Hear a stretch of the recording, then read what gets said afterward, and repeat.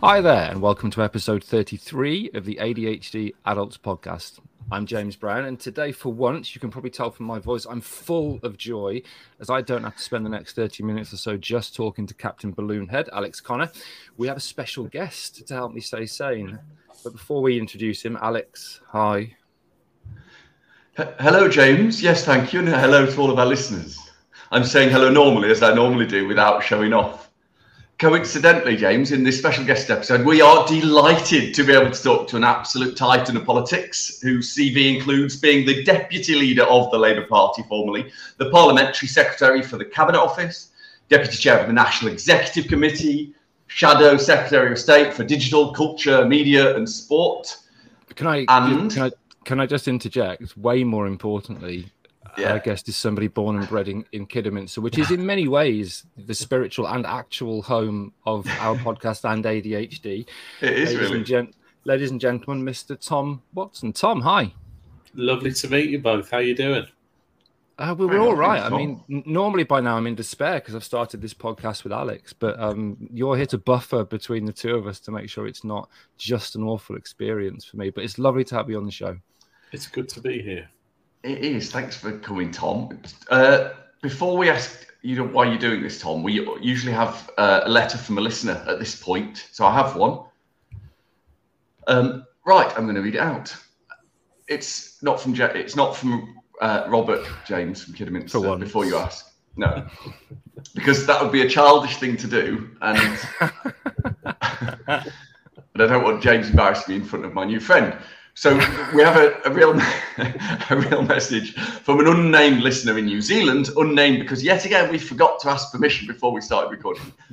The letter says, "Dear ADHD adults, my husband has been rather ADHD hesitant and keeps saying that he loves my son and I, and we are great like we are, despite the fact he gets frustrated at so much of me.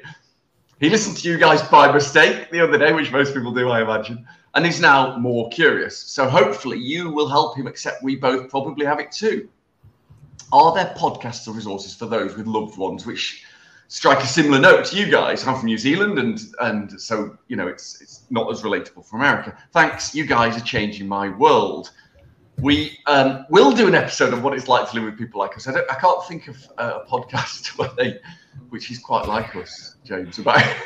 Yeah, well, I don't think there's any podcast as unprofessional as we are at ADHD that's as unpolished, which is our unique selling point, really. Yeah. Right. So I'm trying to read what you've written here, Alex, and it makes no sense. But anyway, thanks for the message. As always, we do love reading your messages. We love reading them before we read them out as well.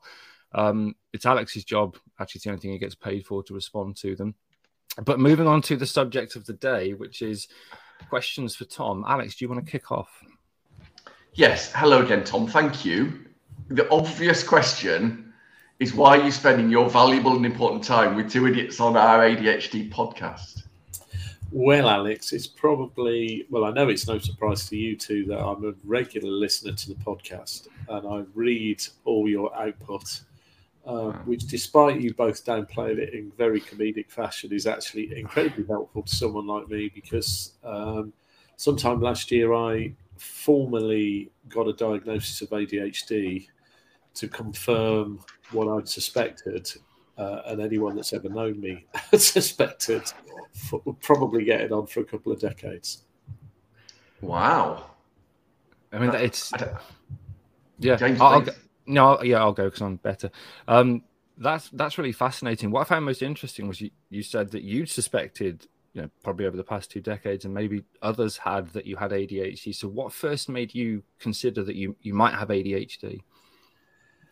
Well, I think a lot of your listeners, adult listeners with a diagnosis, will probably have gone through this experience, that when you get a diagnosis, I immediately fell into a period of self-reflection, and there were kind of bubbles of memory of quite traumatic emotional experiences that at the time were unexplainable, but as soon as you get the context of ADHD, you understand what was going on. And for me, it goes right back to school, 45 years ago, sharing a locker with Stephen Wharton. I shared a locker with Steve for 6 years, and his bottom half of the locker always had books in really tidy order. His PE kit was in one bit. His mum's sandwich box was in the right bit. And mine was utter chaos. You know, it would have sort of decaying trainers and socks in there. There were sort of textbooks all over the place. And the first sort of experience was, I remember really being told off by Mrs. Green for losing my maths textbook 3 times. And this being such an issue at school that I was actually too frightened to go to school one day. There's that kind of a sense of ADHD overwhelm where I couldn't explain to myself why this maths book kept disappearing. And that wasn't normal behaviour. And in the end, I just had a perception that I was a disorganised person, that I was an untidy person. It started to add to a narrative of, laziness. All of them false, by the way, because I when I was focused on something, I obviously worked very, very hard. And then you just go through those life episodes, being told off by the General Secretary of the Labour Party for having a messy desk. Just little tiny little daily humiliations. We've all had that one, though. Yeah. That happens several times. But when you're an emerging adult, it's more significant, isn't it? Absolutely horrible. The textbook thing, Tom, did you used to wonder why? How did everybody else know what textbook to bring when they got them out of their bags? Yeah. I just used to. It was baffling to me. Yeah, I mean, and it also sort of absorbing knowledge. Why would I spend, literally 72 hours without sleep writing a history project because I was interested in it, but then unable to read 2 paragraphs of, the next history project because I wasn't interested in it. Absolutely.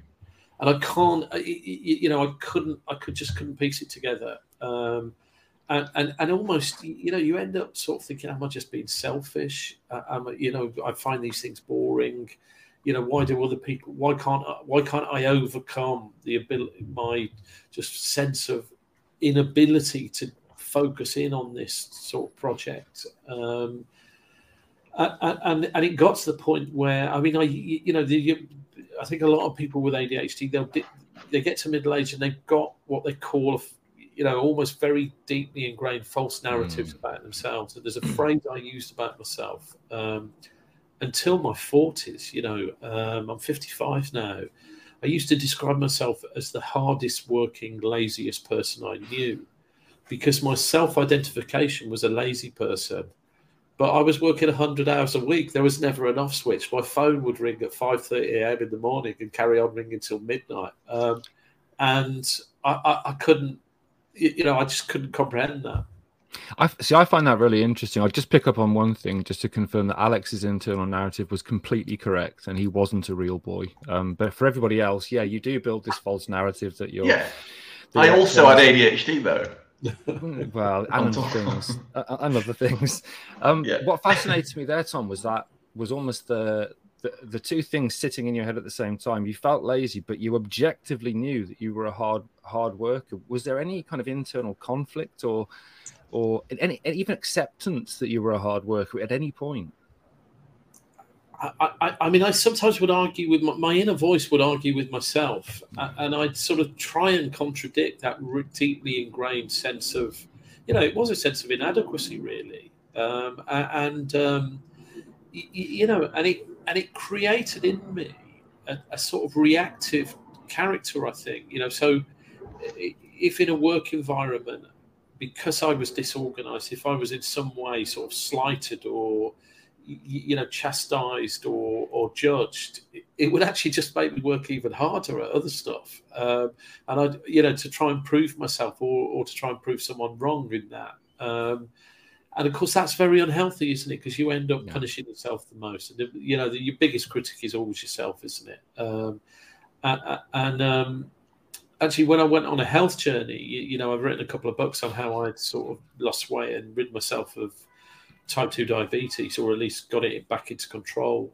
I started to think about these things in conjunction. I thought about my health journey, and then I thought about my inner sort of conversation. And it was only then that I could be a little bit forgiving to myself. And actually, before I had a diagnosis of ADHD and started really reading into it and understanding it, I kind of had a moment in my very early 50s where I realized that though I was sort of moderately successful in my chosen career, I'd got there by reacting to events, reacting to growing up in Kidderminster, a parochial town in Thatcher's Britain, where there were no opportunities, and sort of deliberately leaving for greater opportunity, and then getting to London and reacted to these, public school educated liberal elites who were patronising me in every environment I worked in, and trying to work harder than them and prove myself.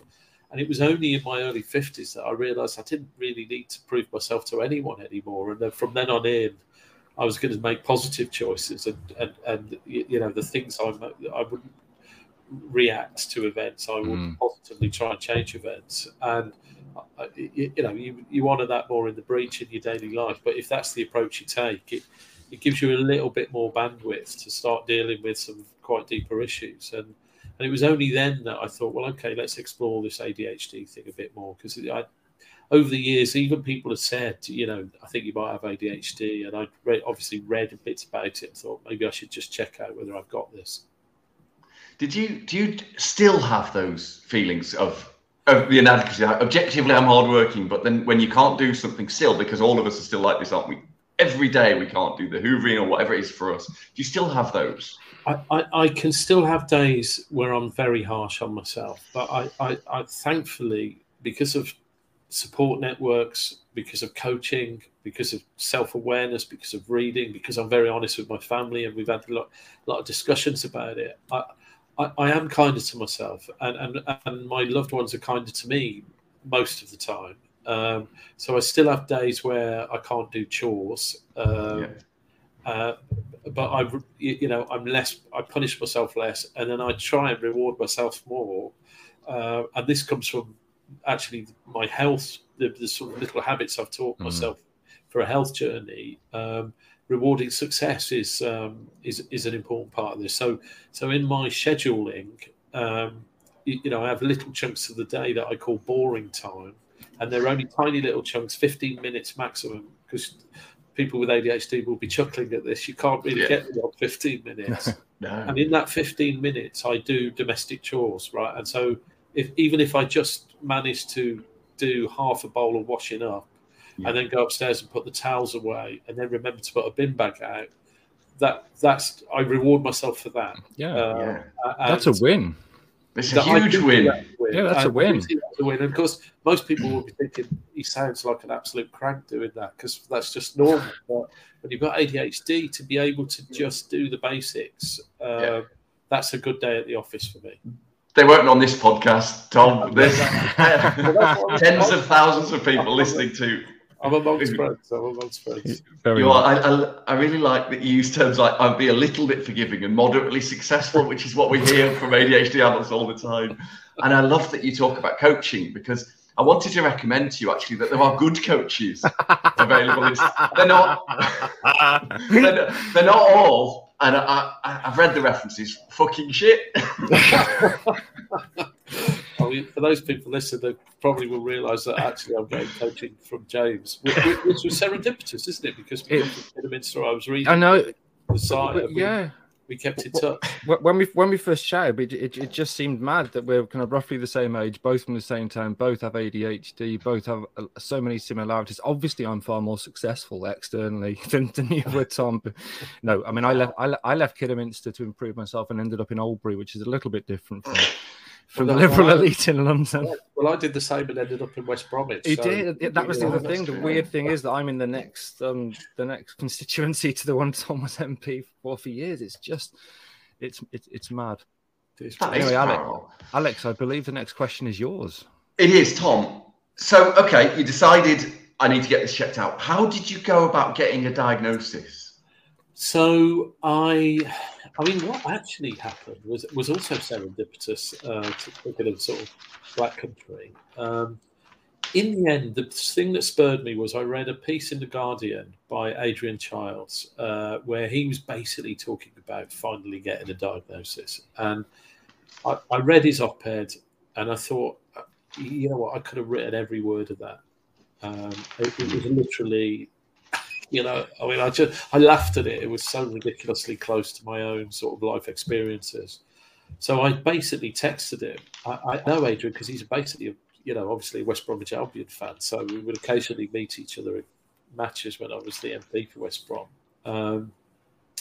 And he said, well, this is what I did. Ring this person up. And that's what I did. I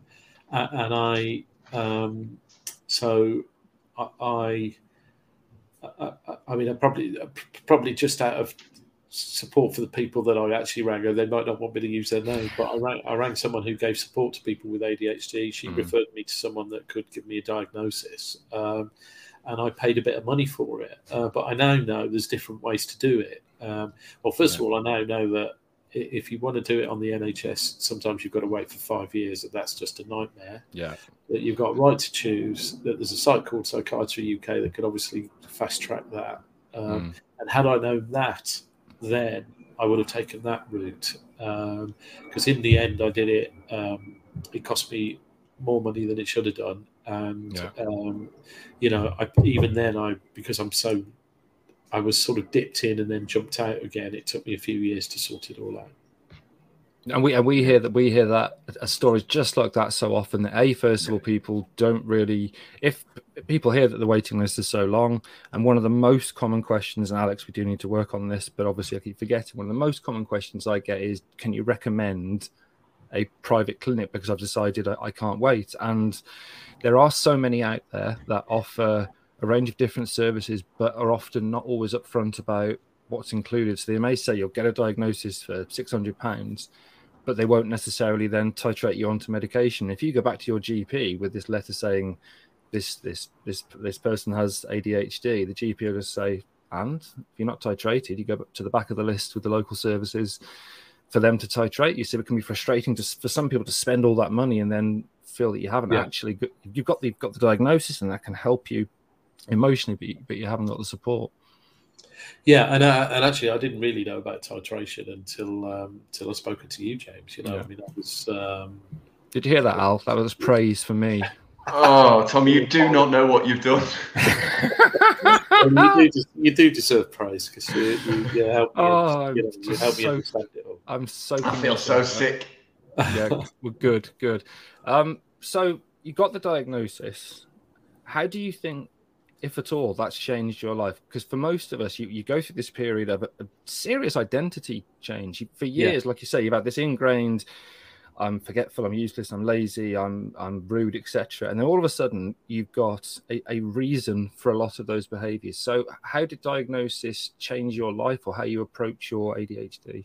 I think the two significant things for me, my family and close friends, a very honest conversation with them that usually says, look, I just want to let you know about this formal diagnosis of a thing called ADHD, to which their immediate response universally is, tell us something we didn't know. But actually, then when you actually talk about how you feel about it, what those experiences have been, what it means, it allows them to be more forgiving. And them to be, just knowing that you have good days and bad days. That there's some days you're in a little bit of sort of mental paralysis, stasis. You've left another suit of clothes, a case of clothes on the train to Edinburgh. You've lost your flat keys. You're supposed to put the bin out, but you just completely forgot. There's just a litany of misery you can lay, small little things you do wrong. That makes them more forgiving. But of course, what it also means is you can be more generous to yourself. And for me, that's almost, if you can be kind to yourself, it just makes life much more tolerable, doesn't it? And that's really what it's helped me do, I think. It does. We've started calling it emotional acceptance, blah, blah, blah, because in every episode we'll say the most important thing is to get to a point where you accept you've got ADHD, and therefore you don't self-chastise for these behaviors that, we've spent years self-chastising. And first of all, I think I'm really happy to hear that kind of your family and people around you were accepting, because that doesn't always happen. Actually, some people will say to their family, I've got ADHD, and because of the genetic component to ADHD, sometimes family members can just absolutely, gaslight it and say, not at all, not a chance, or everyone's like that. Everyone's like that. Yeah, exactly. Because the whole family grew up in an environment where they all had ADHD, so of course everyone's like that. But it's lovely to hear, and you're absolutely right. One of the key things with getting a diagnosis and the support of people who are close to you is that understanding. They'll get you more. They'll understand why you do the things you do, and that's massively important. And you don't have to gaslight them as well, Tom, which is what I've done for years before diagnosis, is well, it's quite normal what I'm doing, but I sometimes can't, do 5 seconds of what is quite normal, and it wasn't normal, and I don't do that anymore, and it's hard. It's like they say to, I remember you have these really sort of slightly weird conversations like, why do you always leave the knives at the bottom of the sink? You do the whole of the washing up, but you never do the knives, right? Because the knives you do last. And, if the phone rings halfway through doing the washing up, 3 hours later, you've forgotten what you were doing. And they get home. All those little unexplainable things. They kind of just get it a little bit more. I think I said to you the other day when we were chatting, because Tom and I chat, we're genuine friends, unlike you. But I think I called it something like the heaviest penny that ever drops, because it really is. When it drops, all of a sudden it's like, oh my God, everything makes sense. All of those things that happened make sense, and that is good in a way if you can accept it. But it's also challenging. But like you say, the key really is having people around you, whether it's your employer, your partner, your family, idiots like Alex, having them to support you. And there are the heaviest penny that ever dropped. The weirdest thing for me, in my 20s, I used to think that I might have a wedding phobia because there were 5 or 6, like you get to... We both have as well. Where your sort of friends start getting married. So I was invited to a whole series of very close friends' weddings, the full day, the lunch, the afternoon bit. And because in your 20s, you're busy, you're doing things, you've got an active social life. I basically never got myself to these weddings on the day. I woke up late, I got the wrong train, I couldn't find my car key. And this happened on sort of 4 or 5 occasions on the bike where I missed everyone's weddings, which causes huge offence to the people you care about. It's unexplainable, and so you just give elaborate excuses about catching malaria or something. But the only way I could explain it to myself was there's some kind of mental block that I've got. Maybe you can't get to this wedding because you just can't cope with the idea of getting married, and so you do end up with these slightly warped views of yourself until you can unravel it all and realise you just can't get the right train on time.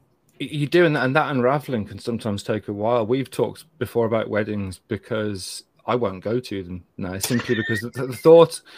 So any of my friends that want to get married, apologies in advance. Well, actually, my brother-in-law is getting married. Dave, I am going to that wedding because I love Dave. But the thought of sitting on a table with 8 people or 9 people I don't know and having to talk to them, my social phobia is so bad that I would go to weddings and just sit there and stare forward and not look left or right for the fear that someone might catch my eye and say, so what do you do then? And then I'd have to speak to them. For me, it was terror. It was just an unsafe environment. But it's funny because fast forward sort of 20 years from there, when my friend Gloria and James got married, I literally got a text off Gloria and she said, "We'd love you to come to our wedding. It starts in Bradford at lunchtime, and this is what we're doing." She said, "Shall I just put you down for the evening party?" And I sort of went back and said, "Oh, thanks, love. I'll be there in the evening." She sort of she gave me the option. And that's lovely. And it in one sense, that's your friend's understanding you. In another, it's like a deep indictment of your own ability to sort yourself out. But it is, isn't it? And most of us with ADHD would take the second view and think it's a deep indictment, rather than there's somebody they understand and they're being accepting. It's so easy to focus on the negative. I believe, Alex, the next question is yours. It is. Tom, I'm nearly 10 years post-diagnosis, and all those self-reflections, they never stop in my experience. You know, it's still every day I think, oh, of course, that thing from 10, 20, 30 years ago. So thinking about the past, see how I segged professionally into this. So you've had in your incredible political career, were there any time, we don't do ADHD as a superpower on this podcast because most people just find it a pain in the arse. Yeah. But can you think of any times when your ADHD, the fact that you had it, guided what you did, even though obviously you didn't know you had it? It's funny, Alex. I'm still working through that. There are. Well, firstly, I think the job of an elected member of Parliament, it sort of lends itself a little bit to people with ADHD in the sense that no day is the same.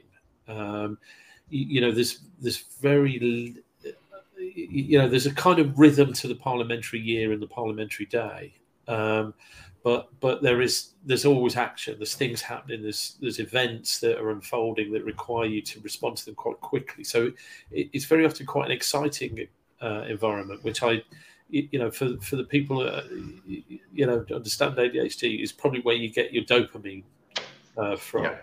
But actually, probably more for me, it meant that when there was a sort of an issue or a policy area or a piece of legislation that had my interest and my focus, it meant that I could really drill down into detail.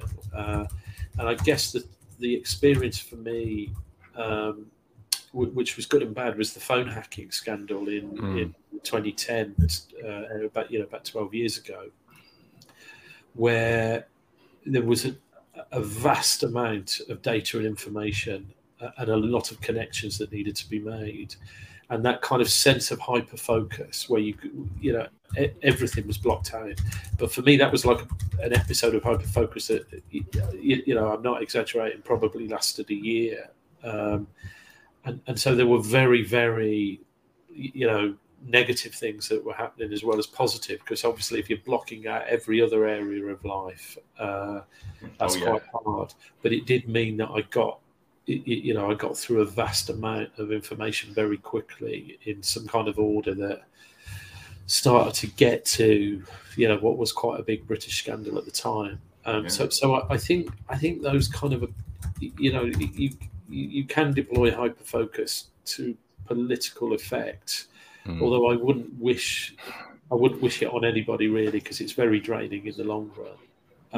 Not being able to choose what you hyper focus on. That's if you're lucky enough to happen to hyper focus on what you're supposed to be doing, it's if it happens to be a high order issue rather than for me, I realised my hyper focus would very often take me to video games that would leave me sort of sleep deprived for 4 days on end, and there's been period. I mean that. Even now, that could still happen. That's why I tend to avoid the kids' consoles as much as I can. I have an addiction to them that I've been cold turkey for about 3 years. It's very, very horrible and difficult. Anything, Candy Crush. I was about to say we talked about this before, but you don't play good games, though, do you? Well, it's probably online chess, isn't it? And I did genuinely can't go near it. I mean, absolute nightmare. Yeah, I think it's really common. We impulse bought 2 Oculus headsets, which we now haven't used, obviously, for the last 6 months because we thought they'd be amazing. We can both use them. We both used them once and haven't really used them since. But yeah, the hyper-focus thing is something, and the reason people often see it as a superpower is if you can hyper-focus on the thing that's your job or your passion, like music or work, then brilliant. But there always is a cost, whether it's lack of self-care, whether it's ignoring your partner, whether it's your physical health. So even if it is for some a superpower, it does come with negatives. I think the cost is always relationships. Because people, it's always relationships. Those people around you, they cannot understand it. It's like they're talking to you. It's almost like I'm watching a movie when I'm describing this. Areas where you're in the room. there are people you care about. They're having very serious conversations with you. They're trying to get your attention. They're looking you in the eye, and you're literally pinching yourself because your inner voice is focusing on work, and you cannot give them the attention they deserve in that moment. And that's a very painful thing. It's very painful. It is. There's a lot that I feel shame about, but even now, when I hyperfocus largely on this work that we're doing with the charity and with the podcast, and Mrs. ADHD is struggling as she does, as somebody who's waiting for a diagnosis of ADHD and is perimenopausal, that I can sit there and spend hours doing this stuff while she's clearly upset, and I've not even noticed it. I remember the trousers story when I lost my suit trousers at Aston University. Still haven't found them, never turned up, and had to go down to the Houses of Parliament. And Sam had been amazing in supporting me and getting me on that train. We got on the train, and she was obviously flustered. And the first thing I did was write a 7-tweet thread on what had just happened. So I spent 20 minutes crafting this thread because I thought it was really important while my really anxious and stressed out wife was sat next to me, and I didn't even know she was there.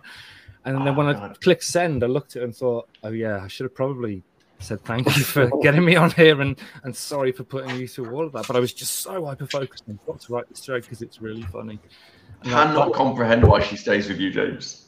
No, honestly, mate, I don't get it. She's got very low self-esteem. That's all I can say. It's the only thing it can be. Fab. Right. So the next question, we've taken a little bit of inspiration from our friends over at ADHD as females, Laura and Dawn, because they've recently asked us on their podcast, do you think ADHD has cost you anything? So when you think back to your life, what could ADHD have cost you?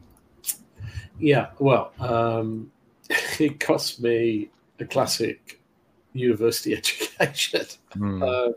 So I mean, the thing about ADHD is that, if you really overanalyze it, you think, where would I have been if I'd not had it?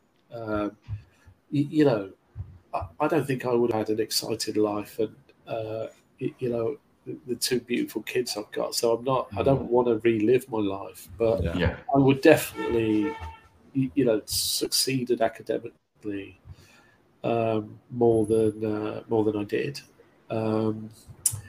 I would. I mean, there's always a cost on relationships, and it's painful for your loved ones. I'd have probably had strong, easier familial, siblings and parents, better relationships there. I mean, when everyone in their 50s reflects on their life, they'll always, whether you've got ADHD or not, you always reflect on things you could have done differently. But I think the inability to, focus on very important, aspects of love or academia are probably the two areas where you fail most with ADHD. Yeah, I mean, I really kind of feel that it resonates. I got a 2-1 in my degree, and somehow, Alex, look at Alex's face there.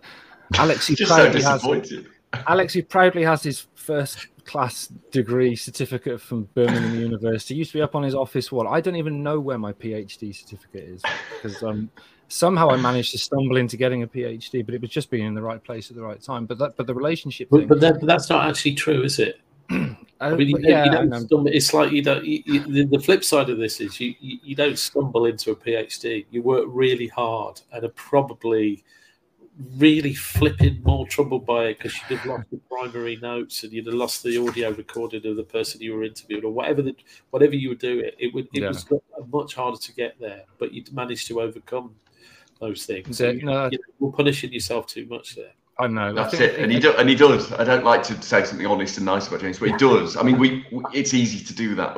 We both, you have to hyper-focus on winning if you're doing a PhD with ADHD. And there's tremendous personal cost to that because the actual day-to-day isn't a good fit. James, would you agree with that? Is that? Yeah.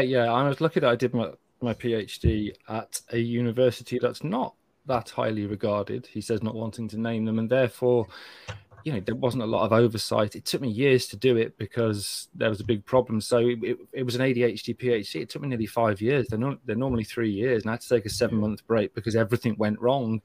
And looking back, laboratory science was never the career for me, because you'd have a protocol with 20 steps, and I'd do step 1, 2, 3, then 5, then maybe 10, then realize I hadn't done step 4 and think, I'm not going to tell anybody this. I'm just going to do it and say it didn't work. And then obviously blame the enzyme that somebody had left out or whatever. Equally, the relationship things resonate so hard. I know it's hard to believe when you see this face, but I was single for 10 years because of my RSD. I was so scared of being rejected that I would never even approach the possibility of speaking to women, because of course they're going to reject me. So for 10 years, I was, Alex is probably going to laugh at this. By my own choice, I was celibate. I just decided. Second choice, to be fair, but still. Yes, it was. Yeah, second choice. No, but I didn't want to engage because everyone's going to reject me. So I'll get in there first, and I'll reject them by just not speaking to them. So listen, I've ended, as you said, I wouldn't want to go back and relive my life, because I am massively punching with Mrs. ADHD, and she's just incredible for me. So it's led me to where I need to be. But when you look at that bumpy road of ups and downs and what it's cost, it's always interesting, I think. I think the slightly more interesting question is, what would have happened if you'd have had your ADHD identified when you were This is why you should have written the questions, Tom, because they would have been better than the ones that Alex and I wrote. It's not true, but I mean, so of course, the immediate thing I now know. There's a subtle relationship between ADHD drugs, which you guys know a lot more about, and I've just been through a titration process. But obviously, you could do a lot more boring type tasks when you've got medication. I can picture days at school where my mind was just away, and had I been medicated, I wouldn't have lost my maths book. My locker would have been tidy. I would have got my homework in on time more often than not. What is, and if you aggregate that across the nation, what is the productivity deficit for the nation? This is where the politician in me thinks about it. Every politician I've known for the last 20 years has talked about the need to improve UK's productivity. You could definitely do it by attacking something that costs 10% of the NHS budget, which is type 2 diabetes. But with ADHD, you look at all the numbers, prison population, people dropping out of school. There are numbers there where had we it's been done, Tom, and it's about £18,000 a year per person with unmanaged ADHD. There you go. I mean, if it's that significant, it's the sort of thing. It's low-hanging fruit for a politician. The sort of thing where a subcommittee of a cabinet committee could put in different arrangements, and all of a sudden we were a more productive nation.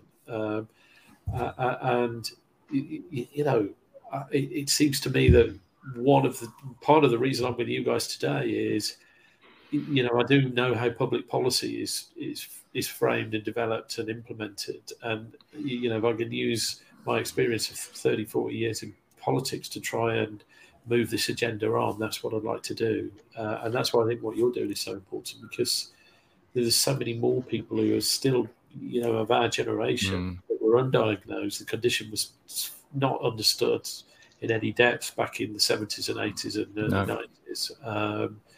We could still help people. It's vastly underdiagnosed still, despite what letters to The Guardian repeatedly say. That moves on nicely, actually, Tom, to the question which you pretty much answered, but I wonder if there's anything you could add, which is, because of your background in policy and change and so on, and because ADHD is clearly something all three of us are very interested in and guided by, what would you like to see changed then about ADHD in adults in the UK, or how could we go about changing it, maybe? Well, I certainly think, given what medication and support can do to make an adult, a more productive member of society, or just a happier person to work with, to live with, to share a community with. Someone who's actually more focused on doing more things more often. The easy thing is to get rid of the backlog, make sure that people are given an early diagnosis should they want it. There's a whole framework you put behind that. How do GPs identify it? How do you put support networks in place? I certainly think this. There's always a debate. I read a lot of articles with very concerned people saying, we shouldn't medicate kids in school. Well, I can tell you now for one, right? You don't have to give me the evidence base. If you'd have given me Ritalin when I was 12 years old, my life would have been considerably easier than it actually was. And so I think sort of, while schools are much better at supporting kids and identifying kids now, there's still work to be done there. And actually, because of some of the work that you two have done, the numbers, if you look at the prison population and the number of people with sort of probably with ADHD in prison, and then you look at literacy rates of people in prison, I think there's work you could do there. And the honest truth is, that would be a very easy thing to fix with what is a limited, what wouldn't be a great extension to the public purse, I suspect. If it's going to be directly financially beneficial in the relatively short term. It is. So, just quickly, he says, forgetting where he is in the script. Tom, can you believe it? I know, yeah. In the loosest possible use of the term script. Yeah. So you've kind of agreed to be a trustee of our charity. So the question is, are you mad? No, but I hope I can hyper-focus on it. Really useful to you. No, because I think it's important. I think, I'm so grateful for the support you've given me personally, James, to just help me understand my condition. So I'll just answer all those questions that you inevitably have. If we could scale that, and just help people in their 40s and 50s who are thinking about whether they've got this condition or, have recently been diagnosed, then it at an aggregate scale, we'll just end up being kinder to each other. And that's got to be a good thing, hasn't it? So I'd love to help the charity. Brilliant. And, whatever way I can, I'm going to give my time to it. And I hope we can grow it and increase understanding and help signpost people to get the support that they deserve. That's the plan, and we're so grateful to have you on board. One of the things I mentioned earlier was about that social power, and one of the things we're very passionate about is there are groups, women, non-whites, for example, who have a bigger barrier to overcome when it comes to getting diagnosed, largely because the tests were developed in young white males. Also because females tend to internalize a lot of their associated symptoms when they're young, so they don't get spotted, they don't play up like boys. So then they mask and go through years with this issue, and then it's often at perimenopause or menopause when their hormones change that they struggle. And it's the same for people of color. The system isn't necessarily set up to assess, detect and support them. And I think if we can use our social power to help those groups, that would be incredible. I think it was you that told me, James, that in young people, diagnosis is either 2-1 or 4-1, boys to girls. 9 to 1. Yeah.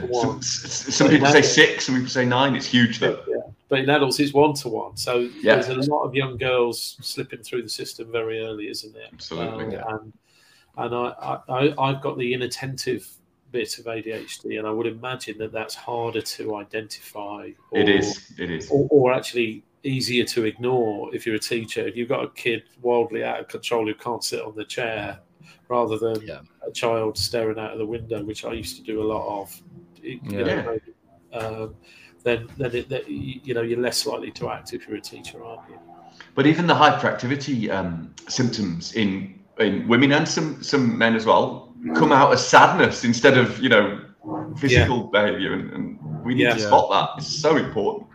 Yeah, and do you think that's do you think, because I remember doing the sort of the standard questions? Do you think the framing of the questions needs to change so that you're a little bit, there's more subtlety to the questioning? And because you're right, I could see where it wouldn't elicit an explanation of what's going on. Yeah. So the first thing I'd say is that one of the things we talked about before is that people with ADHD have poor metacognition. That means we're not good at thinking about thinking. So the typical self-report scales that we all do before we go to the doctor and that we do through titration, you can literally give a different answer on Monday to Tuesday. Because if you think, well, hang on a minute, am I often driven by a motor? Yes, I am. But then the next day you might think, I don't know, am I? Maybe someday. Compared to who? Exactly. So, and this is the thing, isn't it? It's a little bit like when you go to any doctor and they ask you, where's your pain from 1 to 10? Now, for me, 10 is a bear eating you or being dipped in a vat of acid. It's not. My back's sore. But many people will say, oh, it's 10 today. Whereas I'll say, well, it's maybe a 6. It's very bad, but it's not being eaten by a bear. And it's a little bit like that. You're given these boxes to tick in. You think, well, is it all the time? Is it often? Is it sometimes? And it's the same with the diagnostic interviews. As I mentioned, I didn't fill in 2 of my sections. So I couldn't be asked. I was just about to say that. He put James put not applicable to 2 things that are fully, because he got bored, right? Unbelievable. Yeah. And I even put in the form as well. I've walked away from this form 5 times in the last 10 minutes and had to come back because it's so boring writing it. And this, because there's no objective test. There are tests. There's something called a QB check, which can be used in children. In adults, diagnostically, it's not maybe useful. It might be useful in titration, so it's an objective test of your attention. And what we really need long term is to have more really objective measures, because this is one of the reasons, or one of the vehicles we can use to then quieten, he says very gently, the people that say ADHD isn't real. Those people that kind of think, no, it's just, we all do it, and we're all jumping on a bandwagon. The day that there is a diagnostic test which can be applied is a big middle finger up to those people that say ADHD isn't real. Yeah, I mean the idea that it isn't. I mean, if you've got ADHD, but that's it. Anyone with lived experience of it will tell you it's real. Alex, I think you have the next and final question. I like that you're triaging me into my questions. It's good. We should always do that. Thank you. Just to ask Tom, really, is there anything that's upcoming for you that you'd like to tell us about? Anything recent or interesting? Well, I mean, I basically think you guys should write a book on adult ADHD, and I've got a book coming out on my health journey. I've written 3. I've published 3 books now. The last one was a political thriller. The one before that was a book called Downsizing, which told the story of how I lost 8 stone, increased my cognition, reversed diabetes, and basically started living a meaningful life again. And I had so many letters and emails about it that I've written an update to it, which is more of a blueprint of how I did it and giving people ideas. What's it called, Tom? It's a rod for my back. It's called Lose Weight for Life. Okay. Interesting. When you're 55 and you've put a bit of weight on in lockdown 3, you should be eating cheese. It's that's terrifying in itself. But I mean, it's the idea that actually, when it's the same with ADHD, it's always the journey, not the destination. And you've got to realise that if you are going to be trying to lead a healthy lifestyle, you are losing weight for life. You're going to put a bit on, but you've got to find routines and ways of getting back on track. And that's coming out in 2 weeks. So it's a very good motivator to get back in the gym after a lockdown. So that I've been in the gym 3 times a week for the last 6 months to try and pull a few pounds off and get back on track. And that's, when that's out of the way, that'll be a great relief to me. Thank you. Brilliant. It's on our list, isn't it, James, the book? We have started. Have we? Yeah, this is the chapter list you're supposed to go through. It's on the agenda. Oh, Tom, we have a meeting. Yeah, he barely attends. But the title should be The Heaviest Penny That Ever Dropped. You should definitely call it that. And it's important because I think your story and the story of the people that you pulled together in the group, it'll resonate with so many people. And people's personal testimonies will help people start their own journey, I think. Brilliant.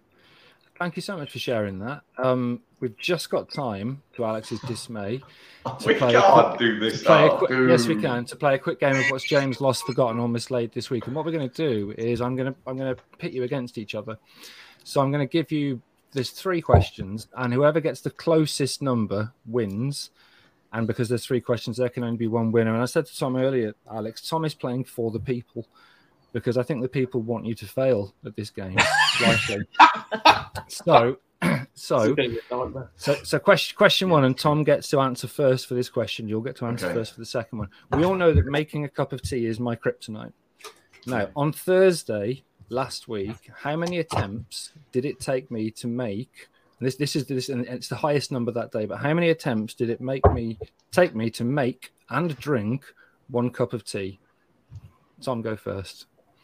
Okay, it's got to be a high figure, so I'm going to say 11. Oh, I'm going to go 5. 11 and 5. Yeah, I don't think James can count past 5. So no, see, this is Alex's approach. Is always base it in an insult. Well, the answer was 9. So Tom wins round 1. So that's 1-0 to Tom. Second question. I hate this game. Alex gets to answer first. I lost a pair of glasses within 30 seconds of entering the house 2 weeks ago. Still haven't found them. How many pairs of glasses have I had to buy in the past 12 months alone due to losing glasses? Alex first. 5. 5. And Tom? 4. The answer's 7. So Alex wins that point. Come on. Gutted. Right. Okay. So final question. That's a big ADHD tax there, Joe. Yeah, I know. It really is. I'm not joking. I walked into the house and I still don't know where I put them down. So final question. Tom gets to go first. This is the decider. A few months ago, I told Alex I'd cured my domestic anxiety and no longer needed to drink, etc., to get through an evening. The question is, how many days did this last? So how many days did I manage to cope without having a drink in the evening because I'd cured my domestic anxiety? Okay. 3. Tom's gone for 3. Alex? 1. The answer's 10. Ha! So Tom wins. Okay. Technically, I win. Well done, though, guys. I've got no faith in you, so that's why. You really haven't. So I thought 1 was an overestimate, James. Yeah, well done. So Tom wins, and therefore Alex doesn't get a point. So that means you've got 12 out of 23 or something else. So well done. And that wraps things up nicely. So I'd just like to say a huge thanks to Tom for coming on the podcast and for all the support and guidance he's given us over the past few months. This was episode 33 of the ADHD Adults podcast, where we got to exclusively talk. Talk exclusively, James. Only Captain Kirk splits the infinitives. Come on. Honestly. Every time. We got to talk to Tom Watson about his ADHD, his career, and future plans. Tom, thank you so much for coming on. Thanks, Tom. Thanks, both. Keep on doing what you're doing. Brilliant, thanks. If anyone wants to get in touch on the socials, as always, at ADHD Adult UK, we'd love to hear from you. See you next time. Bye, all. See ya.